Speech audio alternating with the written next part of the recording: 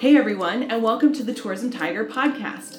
As tour and activity web design experts, we've got a lot of travel industry tips and information to share with you. Thanks for tuning in.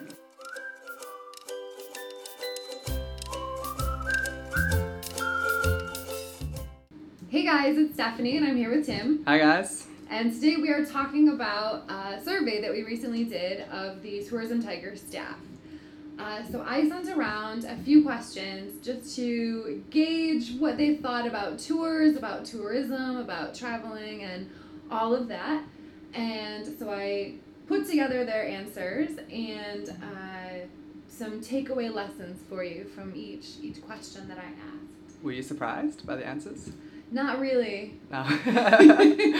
Everyone is predictable. Yeah, it's true. It's true. I think we just know each other. We spend all day together, so you start to learn things about people and don't forget them. Yeah, indeed. All right, so let's jump in. This may be surprising, but the Tourism Tiger staff love to travel. When we're not living vicariously through your tour website's photos and descriptions, we're out in the wild seeing new places and making new memories for ourselves. We come from 5 continents, have lived in dozens of countries, and have traveled to countless places. So it's safe to say that we know about travel. We've written before about how to meet varied customer expectations, and now we're bringing you even more personal experiences to help you understand the needs and wants of a diverse group of travelers. So, without further ado, our survey, the results, and what the answers mean for you. Awesome. Are you ready? I'm ready. I think we should also say maybe to start that we are an office of expats. I'm not sure if our clients or our listeners know this, but we are all based in Santiago. Mm-hmm. But we are all from around the world. So it's perhaps a good representation, at least of the English-speaking world, for traveling. It's true. I always forget when I need to say where we're all from. I have to go person by person and try to remember. I think now we are from every English-speaking country in the Zealand. world, except for New Zealand. Oh, sorry, Kiwis. Oh. Very disappointing. Sorry, that was bad. That was the Australian in you coming out. I know, that was... You're like, they don't matter. They're a part of us. Okay, so question 1 is, do you like going on tours while traveling? 5 of us said yes, 2 of us said no, and a lot of us said, it depends. So those yes people already like tours, and we can safely ignore their opinion here. So let's look at the people you have to win over. What can you do? Kata says to speak our language. She likes to take tours if she doesn't speak the language of the location, like one time she took a walking tour of Florence, Italy. So, if your Chicago walking tour has a Portuguese option, then you'll get all of those tour-loving Portuguese speakers, but you'll also get Portuguese speakers who would go guideless in Lisbon. As for the no votes, Saba prefers traveling on his own. He has total freedom, space for spontaneous trips, etc., but sometimes he wants a guide to show him through the sites. And Gareth says whether he's up for a tour depends on where he is. So what's the takeaway? Show people why they want a tour, not just why they want a tour with you. Yes, I mean, tours are expensive quite often, and we can't all have the luxury of traveling without a budget.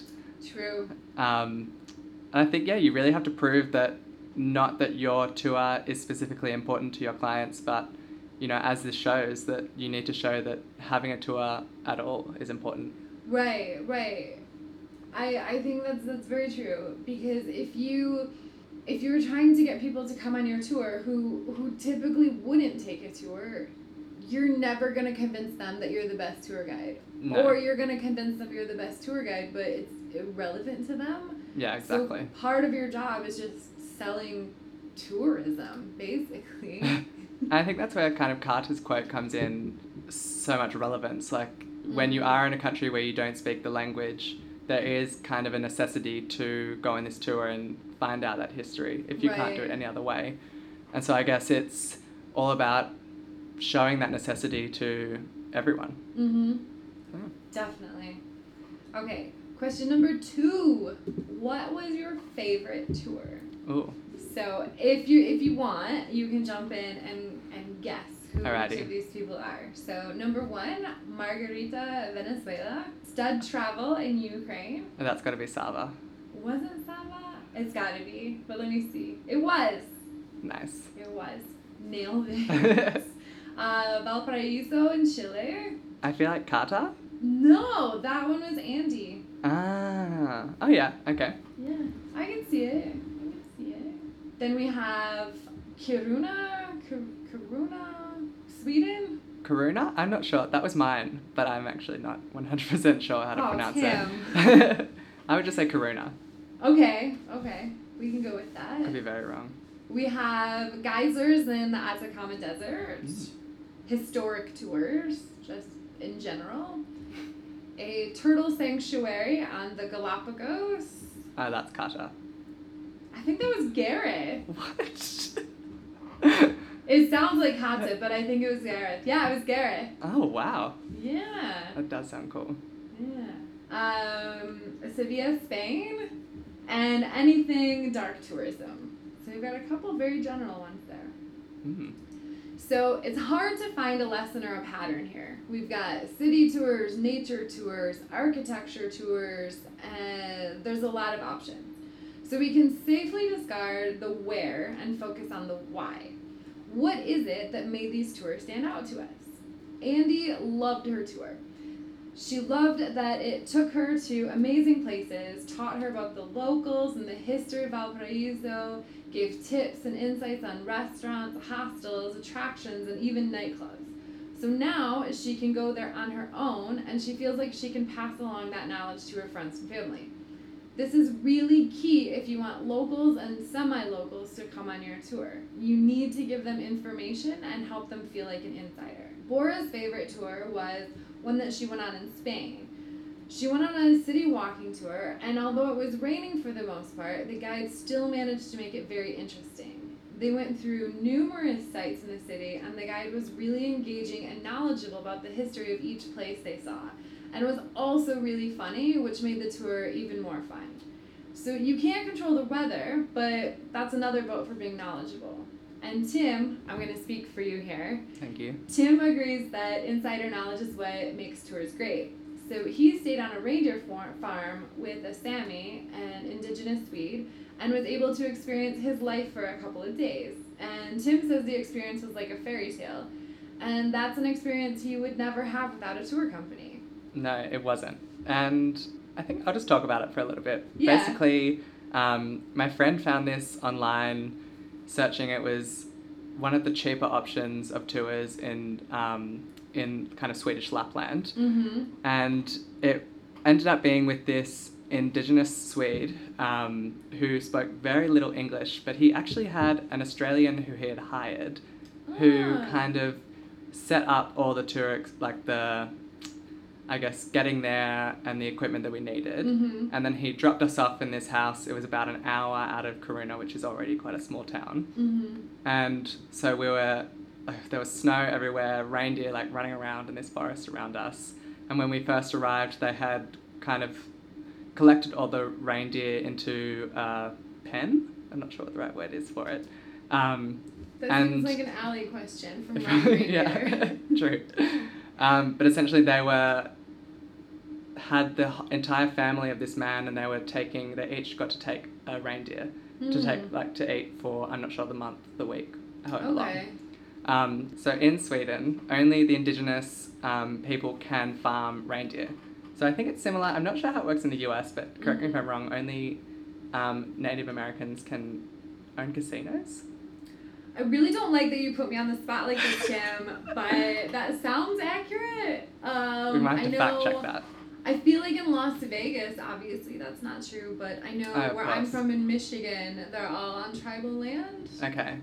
There's something within the law that kind of states that indigenous people are the only ones that have the right. Mm-hmm. So it was this entire family.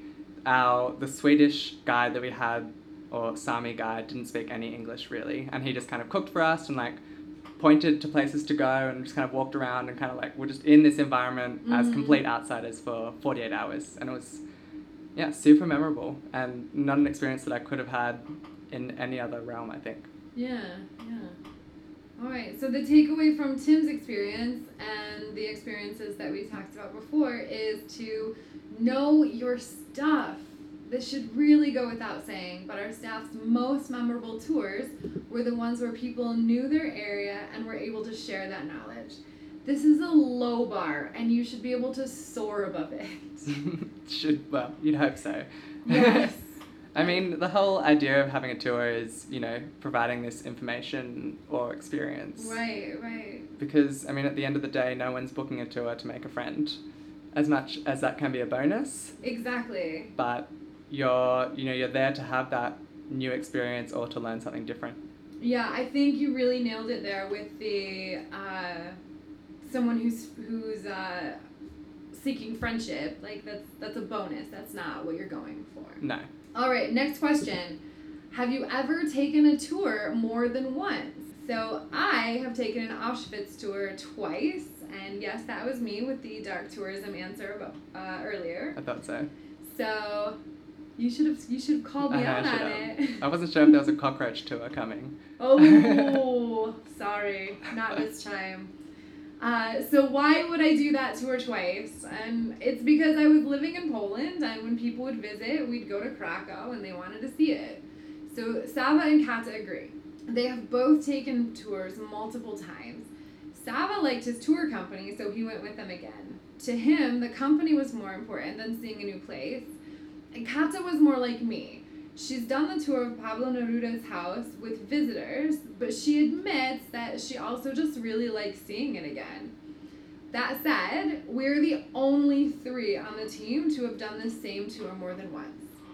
This means that the vast majority of your business is going to be from one-off customers who you'll probably never see again.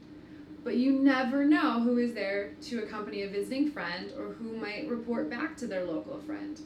Or, if you're really memorable and their friends are also travelers, you could get word-of-mouth recommendations. So, I know that Tim, when he travels, he likes to set up a home base. So, he probably wouldn't do your city walking tour twice, but he might do your walking tour and then later do your food tour. Yes, and I actually have done that before. Okay. So, I was living in the Netherlands on exchange, and when we first arrived, I did a walking tour of Amsterdam, and I had a few friends visit during my time there, and we'd go, obviously you go to Amsterdam as you go to Auschwitz. It's kind of the bucket list thing to do. That's different really different experiences. But yeah, I would take friends either to the places where we'd been on the tour, or I would look up kind of the other tour options of the same company and ended up doing another one. So yeah, it's completely true. I agree with this whole question. All right. So I'm not really sure of the takeaway here, but I do want to tell you to keep us repeat tourists in mind. I acknowledge we make up the minority, though. That said, Andy still knows the name of the company that led her favorite tour. She hasn't repeated it, though she did do 2 tours in one day. She surely recommends them to people traveling to Valparaiso for the first time. Don't forget about it. As repeat travelers. There are some of them. Yeah, there's a few of us, and even if we're not, we're still valuable. I mean, the whole point of reviews is offering that repeat customer experience, or like the word of mouth experience. So yeah. You'd hope that people are giving people a positive experience, or aiming to anyway. Right. Okay, next question. What is your favorite vacation spot? There was a good mix of answers here. Some cities, some countries, a lot of beaches, and even one person who preferred snowy holidays. Who is that crazy person? Right? It is Gareth. What? Yeah, a really? ski holiday in France. Oh, wow. That's niche.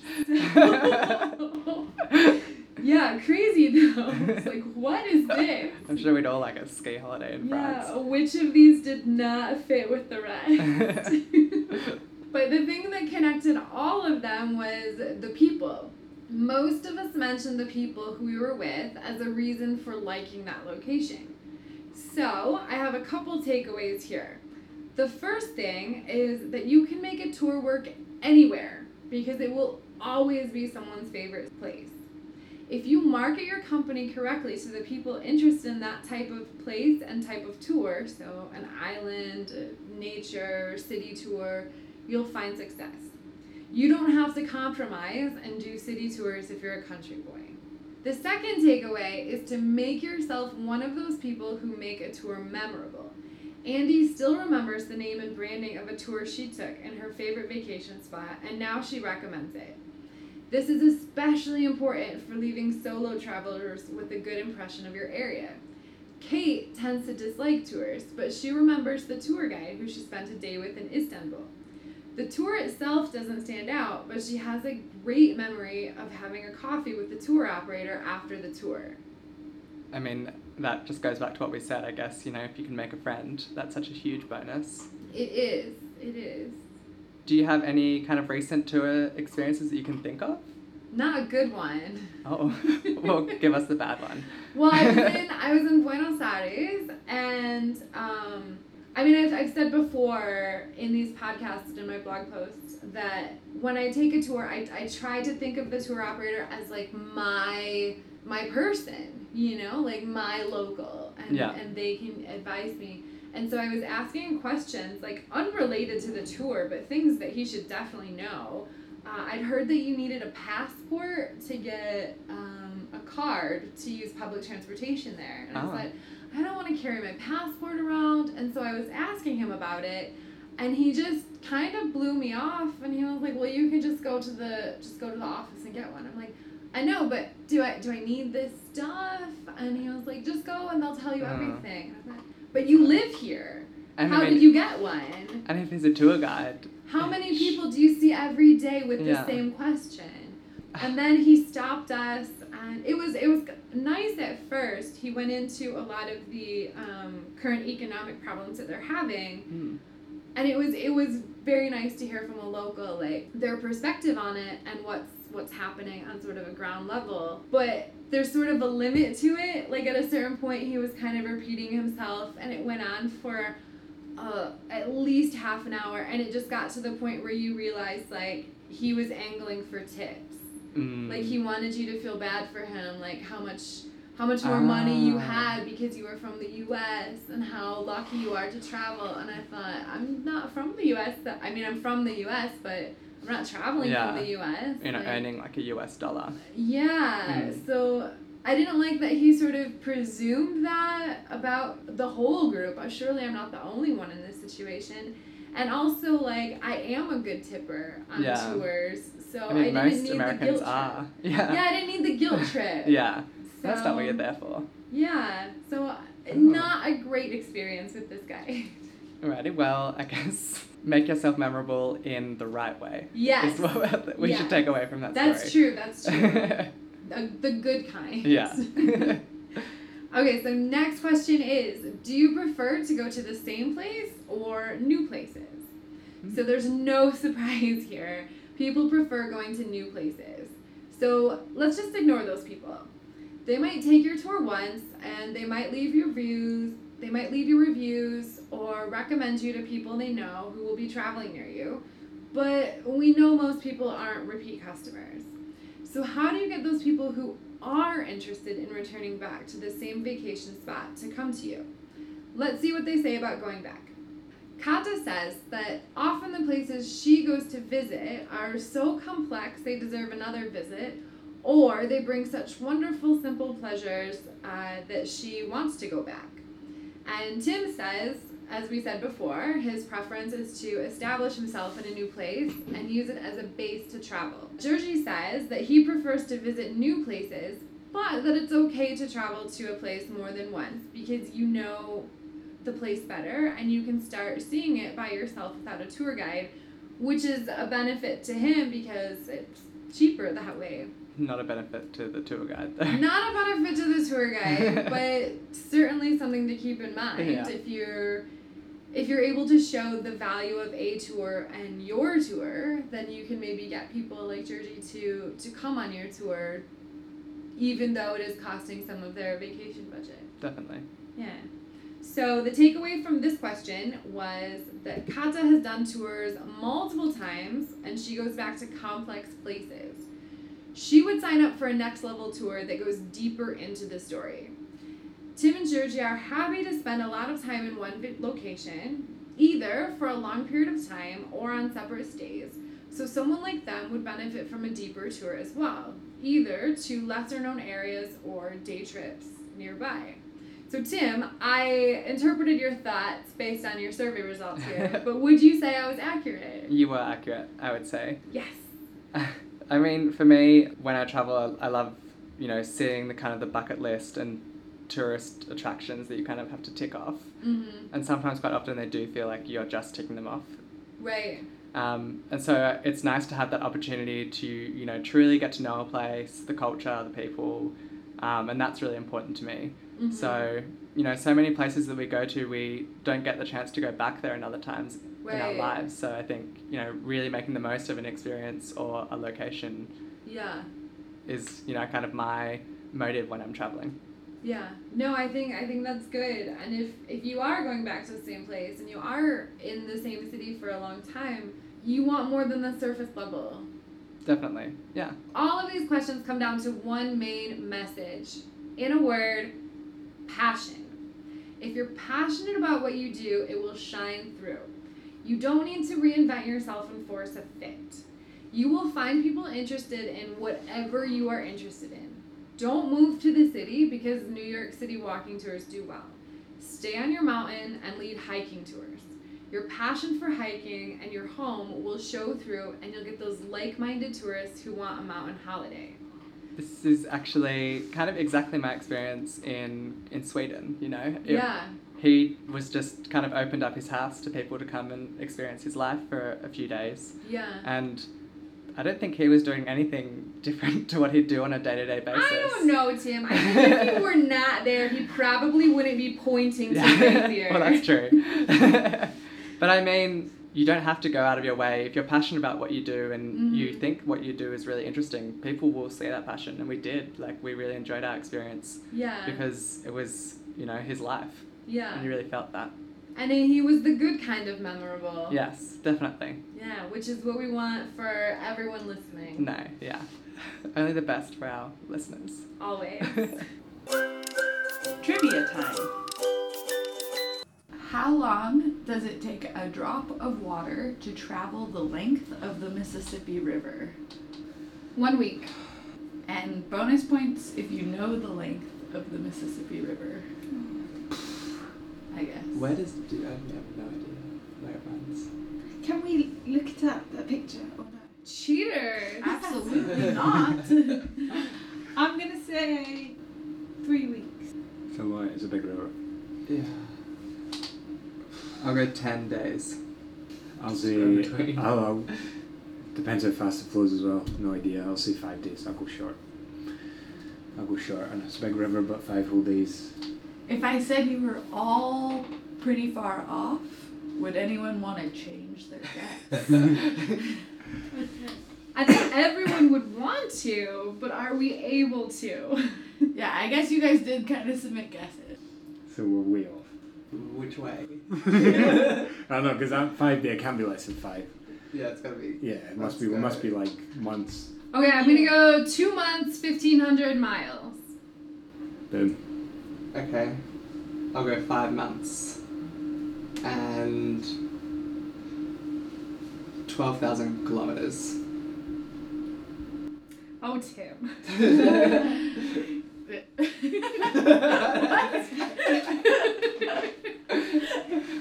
Yeah, I'll keep that. Even though you're shaking your head. Go, tell us.